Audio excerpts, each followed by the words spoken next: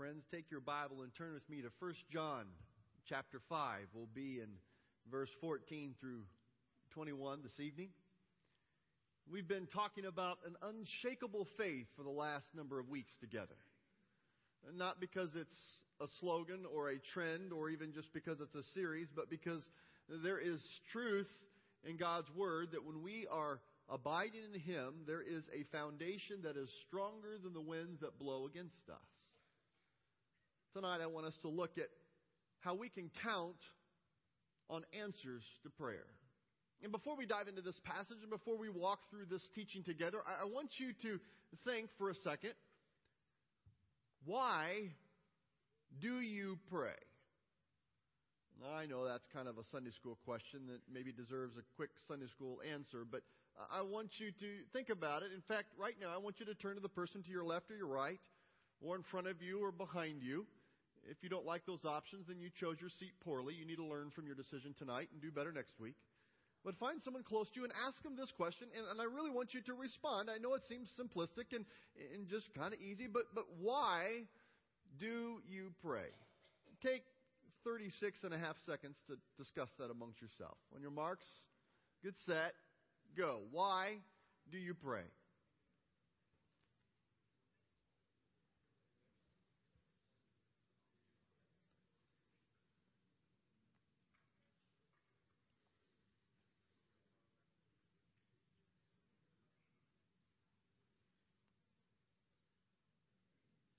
Go ahead and switch and hear what the other person has to say.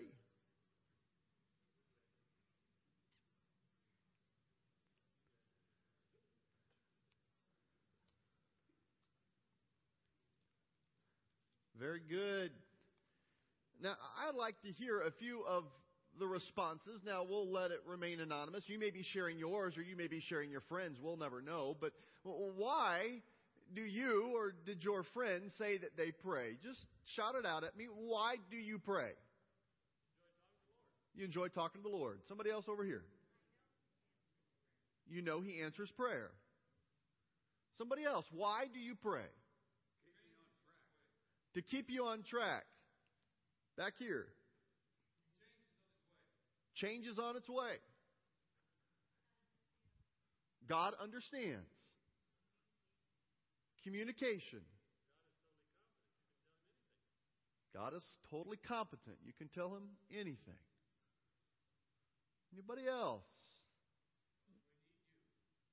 One more time. Because we need to. That's a good reason.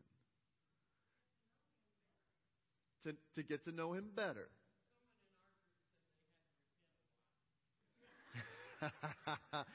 Someone in their group said they had to repent a lot. Very good.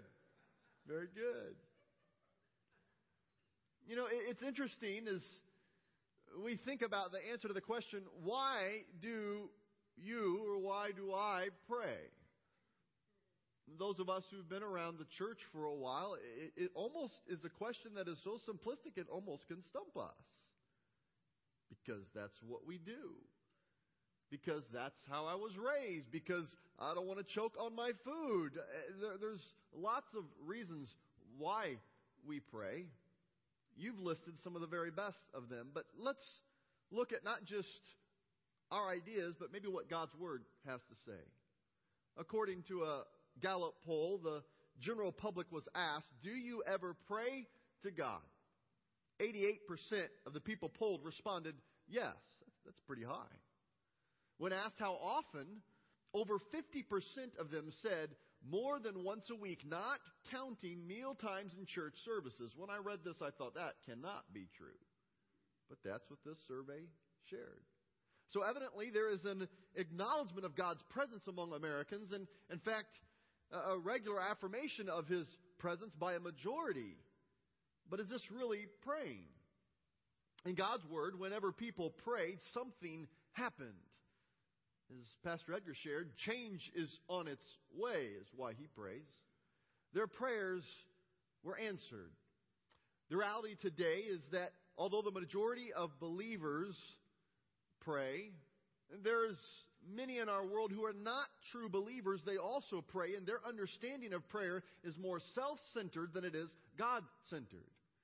In fact, I want to suggest tonight that there's even those among the ranks of the believers who their prayer is more self-centered than God-centered. For most Americans, prayer is nothing more than projecting to God our own self-talk. It's a positive thinking. It's a wish list that we throw up. Positive thinking or psychological manipulation. But the Bible repeatedly reminds us that there is a way to pray that unleashes the very power of God. The power of God that changes situations. And tonight, as I shared, I want to talk about how we can count, you can bank, you could put your feet on the foundation of answers to prayer.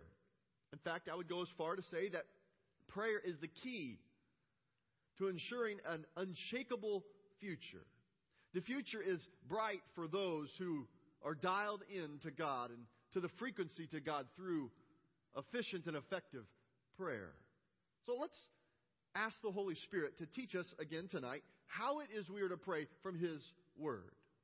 Now, just for fun, how many don't need God to teach you any more about prayer? You know enough. You got enough. Anybody? I figure that nobody would be brash enough to raise their hand.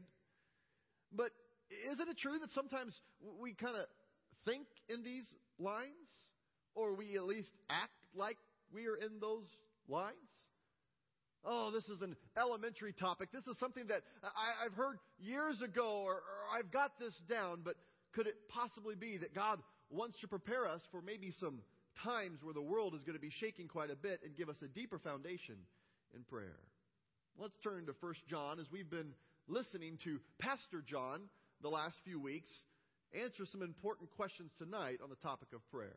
The first question that he can address through this text is, why pray? The very question we asked ourselves.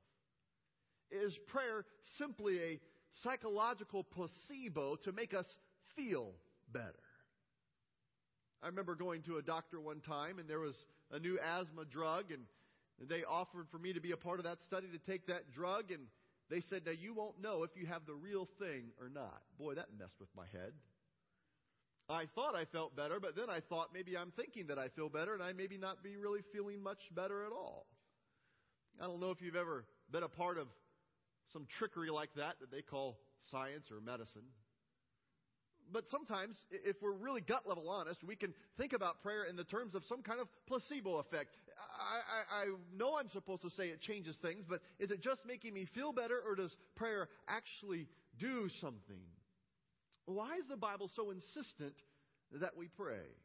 Pastor John gives us the answer in verse 14 of 1 John chapter 5. And we can be confident that He, God, will listen to us. Somebody over here, that was your answer. I pray because God listens. I pray for communication to God. That is reason enough right there for us to pray. If there was no other reason, that is enough, that God actually listens when we pray. First and foremost, the reason for praying is to communicate with our Creator. God is actively involved in the affairs of every man and every woman who walks the earth, and He longs to be in communication with us. In Isaiah, He reminds His people in Isaiah 65:24, before you call, I will answer. While you are still speaking, I will hear. So prayer is not this monologue. It's a dialogue. It's communicating with God, the very God of the universe. But this fact begs the question, if prayer is simply agreeing with God's will, why should we pray? What is the use of praying? God is all-powerful and all-knowing. Why should He want us to pray before He acts?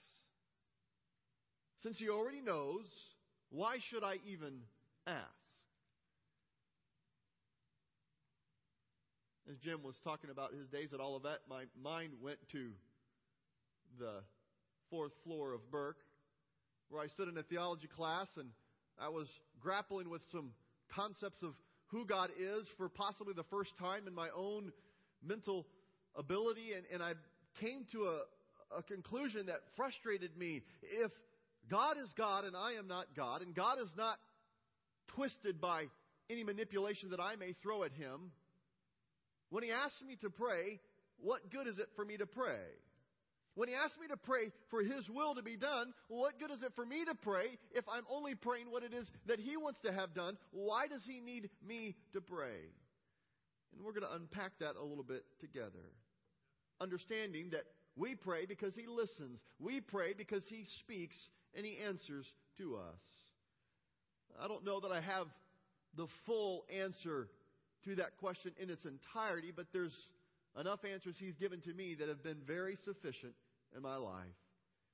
James reminds us that we pray because we receive. God has chosen to do it this way. He doesn't have to, but I'm not quite sure why He would choose to do it. If I was God, I definitely wouldn't do it this way, but thank goodness I'm not God and He is. James tells us you do not have because you do not act. The fact that God has chosen to work out His will through our prayers is beyond me, but it is a fact that we can bank on. John Wesley observes, God does nothing except an answer to prayer. He does nothing except an answer to prayer. What He could do perfectly without our help, God has insisted that He is inviting us to partner with Him to bring about His heavenly realm here on earth. He invites us to come into His work. Your prayers and mine are a necessity to accomplish His purpose on earth. That's why Jesus taught us to pray, Your kingdom come, Your will be done on earth as it is in heaven. God has a purpose for your life. He has a purpose for my life, but we will only realize that purpose through developing a heart of prayer. That's also why Satan is so hard at work keeping us from praying. He knows that it is the key to unleashing the power and the purpose that God has for our life. And if he can't get you to turn your back on God in willful disobedience, the next best strategy, he's to get you to be so busy doing things for God, in ministry doing things for God, that pretty soon you don't have any time to be with God. If prayer is more than just logging our spiritual time card and getting a stamp to build up some kind of credits in heaven, if it's actually listening and talking to God, of communicating with God, of being with Him, Satan hates it when we spend time with God. If prayer is just some kind of ritual we run through, then my guess is he's not too worried if we pray. But if prayer is actual communion and communication with God, he hates every aspect of it. When we begin to work for God or minister for God without prayer, that is a perfect recipe for burnout. Just try doing things for God without spending time with God, and quickly you will see that there is anything but joy in that life. One author observes, Satan laughs at your toil, mocks at your wisdom, and trembles when you pray. You know, it's a pet peeve of mine to hear Christians, I think well-meaning Christians, talk about fighting Satan, or they just give Satan a black eye, or they just go after Satan. I think I understand what they mean, but we need to make sure we understand that you and I are no match for Satan. You have no ability to fight Satan in and of yourself. You and I are no match for Satan. In fact, if we would see his authority and his power, and in and of ourselves, our strength, we would be in big trouble, and we would have reason to fear. But I think I know the heart of those friends who share that. When we speak of fighting Satan or doing battle with Satan, it should be and only appropriate when we talk about doing it from the position of waging war in prayer and fighting through the strength of God. But with that misunderstanding that we think we're some match for Satan, there's also this misunderstanding that somehow God and Satan are equal. This is not the picture that Scripture gives us. If there's some kind of hierarchy, organizational chart, it's not God and Satan. It's God and Satan and Michael the archangel. And so the authority we have is not in ourselves, but it is in God. And Satan is no match for God. And so when we wage war in prayer, it is reminding Satan that we are God's kids. And the authority that we speak and the authority that we live and the power we live by is not by our own, but is by the very power of God. He trembles when we pray because He's aware that we're tapping into the power source that is a great threat to him. Why? Because prayer exposes the vile purposes that Satan has for what they are. Prayer brings clarity of vision, brings discernment. Prayer unleashes this powerful discernment of God in our life. Why pray? Because God promises to hear and to work through prayers of those who align their will with His. And that leads to the second question I want us to look at. What should we pray for? What to pray? Pastor John says in verse 14, anything according to His will. That is, what separates effective and ineffective praying is found in verse 15. And if we know He is listening when we make our request, we can be sure that He will give us what we ask for. Now, if you don't understand that in the context of verse 14, it can lead you astray. Anything according to His will. You may be tempted to say, well, this is just a license for me to ask God for all of my wants and greeds, not just needs. Most of our prayers in our culture, my hunch is of all those 80-some% who say they pray, it's probably more like what happens at the mall at Christmas time. When we stand in line to see Santa or one of Santa's representatives and we ask this question, what do you want? When the question is asked to us, what do you want for Christmas? As a kid says what they want, or an adult would think of that, and then maybe some disappointment comes. And then the child or the adult says, well, I never believed in Santa. This idea that God is some celestial Santa Claus or some cosmic vending machine that we press the buttons of what we desire to come out and we pay the slot to get what it is that we hoped to have is a great misunderstanding of what God has given to us in this unshakable foundation in prayer. If anything, we need to climb up onto His lap and we need to ask Him, what is it that you want from us this Christmas? What is it that you desire in your will this Christmas? Then join Him in that. Yes, God's Word proclaims in James 4, 2 and 3, you do not have because you do not ask. But if we read on, when you ask, you do not receive because you ask with wrong motives, that you may spend what you get on your own pleasures. Asking with selfish motives is not prayer. It's wishful presumption. It's also, by the way, it's very ineffective. I believe that a lot of people are discouraged in their prayer life because they're not praying. They're wishing, they're hoping. They feel beaten up by the enemy because they feel like prayer is not working or God doesn't hear them or there are no answers to their prayer. But the question is, are they really praying the way Scripture calls for us to pray? Or are they just reciting what it is they have thought or what they want to God? Now, don't misunderstand me. There is a place for us to share all of our innermost thoughts with God. Anything we care about, He cares about. And it's appropriate to tell our Heavenly Father. But when we move into aspects of deeper prayer, it's not so much about me, but it's a whole lot more about Him. Prayer is learning His will and then speaking that back to Him. Effective prayer focuses not on my need, but on His will. Jesus Himself modeled this in His own prayer life. Remember in the garden, in agony, humbly shrinking from the cross, He prays, Father, let this cup pass from me. In other words, He's saying, Father, if there's any other way to accomplish your will other than the cross, would you let this pass and let's take plan B. But His very important model prayer for us, He came back with, nevertheless, not my will, but yours be done. I'm not quite sure why there's a camp of people in our culture today in the church, the broader community of Christ, that I believe are uninformed, and they think that praying this prayer of Jesus, nevertheless, not my will, but your will be done, is weak, or it's a lack of faith, or it's a cop-out, or it's trying to back out and not praying with authority. And I would suggest it's quite the contrary. There is nothing more powerful than aligning our will with God's will. There are some who would say, You don't need to say, well, Lord, if it's your will. I think I understand their heart that when we are in agreement with the things that God wants, we can speak with authority, but we need to be careful that it's not authority in and of ourselves, but it's only authority as we are praying, as we are wanting, as we are hoping to see His desire done in our life.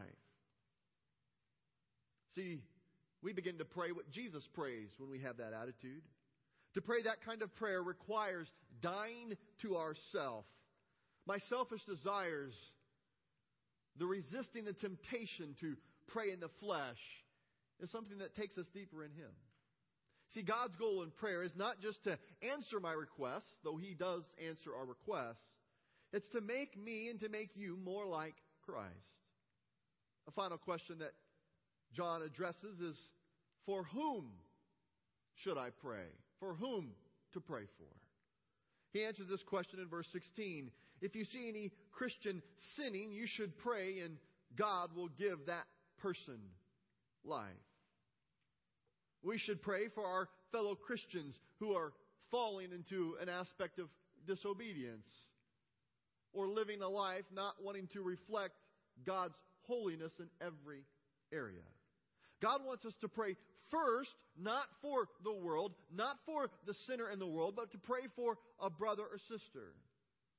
I think I've shared with you before, I'm hard-pressed to find more than 2, maybe 2.5 scriptures that command us in Scripture to pray for the conversion of sinners. If you find more than 2 or 2.5, come show me. I want to find it. But I can find more than 2, maybe 2.5, depending on how you read it, that calls for us to pray for the conversion of sinners. So we shouldn't pray for sinners? Well, of course we should. But the Bible is full of calls for us to pray for one another. Why? Because we are more important than the world knows. We talked about it this morning. Part of God's plan is when His community, His family begins to live for Him the way He has called us to live. There is an attractive evangelistic quality in our life and the aroma of our obedience. And so we are to pray for one another. Because when Pete and when Paul and when Carrie and when Brent and when Rex and with Brady and when Caden begin to live the way that God has called us to live, it has a tremendous impact on the world. And I would argue God would even feel a greater impact than just us praying for the conversion of someone else. It's very biblical to pray for someone else, but it is extra biblical. It is of high priority for us to pray for one another. You see, when the church gets cleaned up, when the church quits hiding the secret sin, when the church quits living in hypocrisy, then God can use us to reach a lost world. He's challenging us to get out of our little holiness huddles and get into the lives of people who need Jesus by demonstrating the freedom He's given to us. But in order to be empowered to do that, we've got to forsake our sin in our lives. We must ask the Holy Spirit to cleanse us so we can reflect His love. Unconfessed sin keeps us from knowing God's will. Unconfessed sin blocks the flow of the Holy Spirit in our lives. You see, when we begin to seek His direction to stop sinning, it has a great impact on how we pray. See, when we live in disobedience to God, it also stops prayer. And jot this down. Sinning stops praying. And praying stops sinning. When I really begin to pray and I really begin to press in and communicate with God, it has an impact on my desire, on the appetite for the things of the world. One of my prayers for you, and one of the prayers I hope you pray for me, is that God would take away any enticing lure that Satan may throw at us to be disobedient to Him. If you are praying for someone who is far from God, someone who is in the world, pray that sin and any enticement is spoiled. That the temporary joy they may experience, let it run out and let them be miserable. Not because you want to speak a curse on them, but because you want them to embrace the hope of life that only comes in Christ. Why pray? Because He hears us and has chosen to work out His will through us in the world. What should we pray for? Not our will, but His. Sin and pride and selfishness have to go for us to truly, authentically pray for His will to be done. For whom should we pray? We are to pray for each other. Pray for a sensitivity to avoid even the very appearance of evil, that we would not look towards sin of any kind. And Jesus says, if you abide in me and my words abide in you, ask what you will and it will be given to you. This is Pastor John's simple yet profound instructions to us on prayer. So I ask the question again, why do you and I pray? We want to hear from God. We want to see change take place. I want us now to think about not why we pray, but how you pray. If you're a person who likes to take notes, I want to encourage you right now to find a space on the sheet of paper. I don't think I left any there for you, but maybe you can turn it over or write on your neighbor's hand if you run out of space. That's okay, I guess. The back is open. Thank you, Paul. You can write there. I want you to write down, what is your current pattern of prayer? Now, you're not going to turn it into me, and I'm not going to have you give a report to everybody else like I just had you do. This is just for you, between you and the Lord. But jot down, what is your current pattern of prayer? Pray before I eat. Okay, this is good. I pray before I go to bed. This is good as well. But what does a pattern of prayer look like for you? I'm not suggesting that there's only one pattern. I'm not suggesting that you have to pray like your neighbor, but I'm asking you, how do you put this passage of Scripture into practice, what has been your pattern? And we're going to spend some time asking God to inspire us, to call us, to give us a hunger to pray even more, so we can get more in our account in heaven and we can punch our spiritual time card. No. So He can take us into the deeper things of Him. And so that when the storms are coming, there can be an unshakable faith, because we know our God is speaking to us. We know our God is calling us to join Him in His activity in the world around us. And each and every time we pray, it begins to change things. And you and I are one of those things. As we were experiencing the celebration of life service for Tracy yesterday, and Pastor Rex reminded us in his message that when we begin to pray for people, they get a piece of your heart. As you write down your pattern of prayer, who is it that you are currently praying for?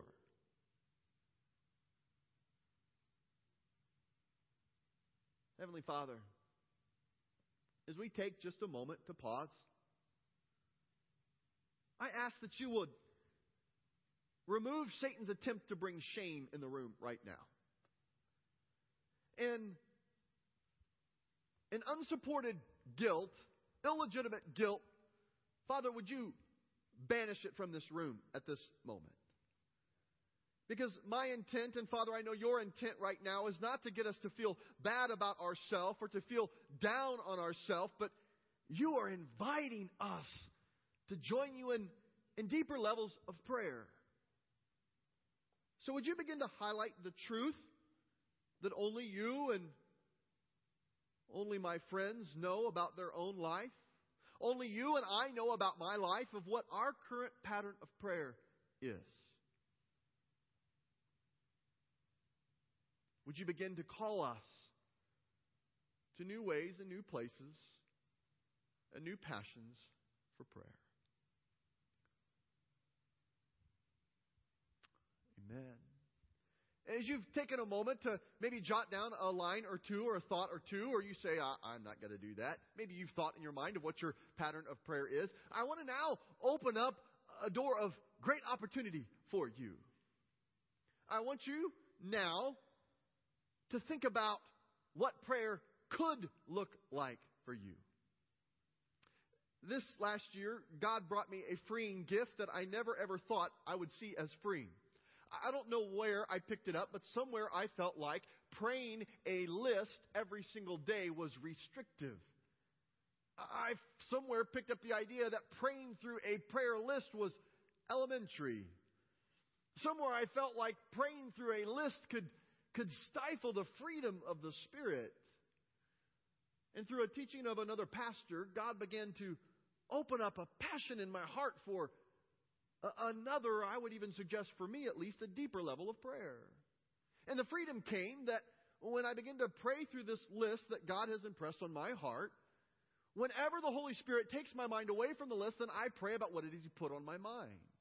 And the hang-up that I had was, well, if I pray through a list, then I'll never get to those divine appointments of the Holy Spirit breathing fresh words to me, and that's what I want in prayer. And so I would abandon all lists, and here's what would happen. I gave great real estate to the enemy in my mind for distraction. Does this ever happen to you, or maybe I'm the only one? When you begin to pray in the morning or at night, or when you begin to pray at work, or when you begin to pray throughout the day, I've talked to a number of you that your pattern is you just pray in moments of whispering to God throughout the day. When you begin to zero in prayer, isn't that when you remember that you left the dishes in the sink and they are getting crusty? Isn't that when you remember that you left the spoon in the garbage disposal and you hope that nobody flips the switch because it's one more spoon that's going to be wrecked? And then the whole set's messed up. That's what happens in my house. I do that. And when you begin to pray, isn't that when you remember the email that you should have replied to that you haven't gotten to yet? Or you begin to think about the great weight of a burden in a relationship at home. And I don't think it's any accident. You hadn't thought about that all day long until you began to pray. You see, the enemy wants to plant those things in your mind, but God can flip that upside down. And when you begin to pray through a list to at least jumpstart your prayer time, it can be helpful to you.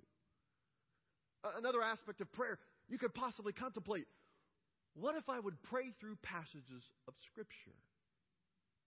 How many have ever practiced that before? I know some of you have. Raise your hands high. Keep them up. Be proud. This is okay. This is a good thing.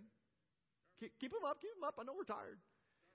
If you've never prayed through a passage of the Scripture, find somebody who's got their hand up and ask them, what does that look like?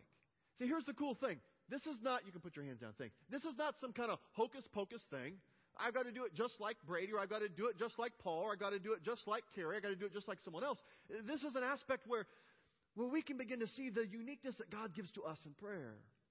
The goal is to pray His will, not ours. The goal is for us to lift up one another in prayer. The goal is for us to live in constant communication with God.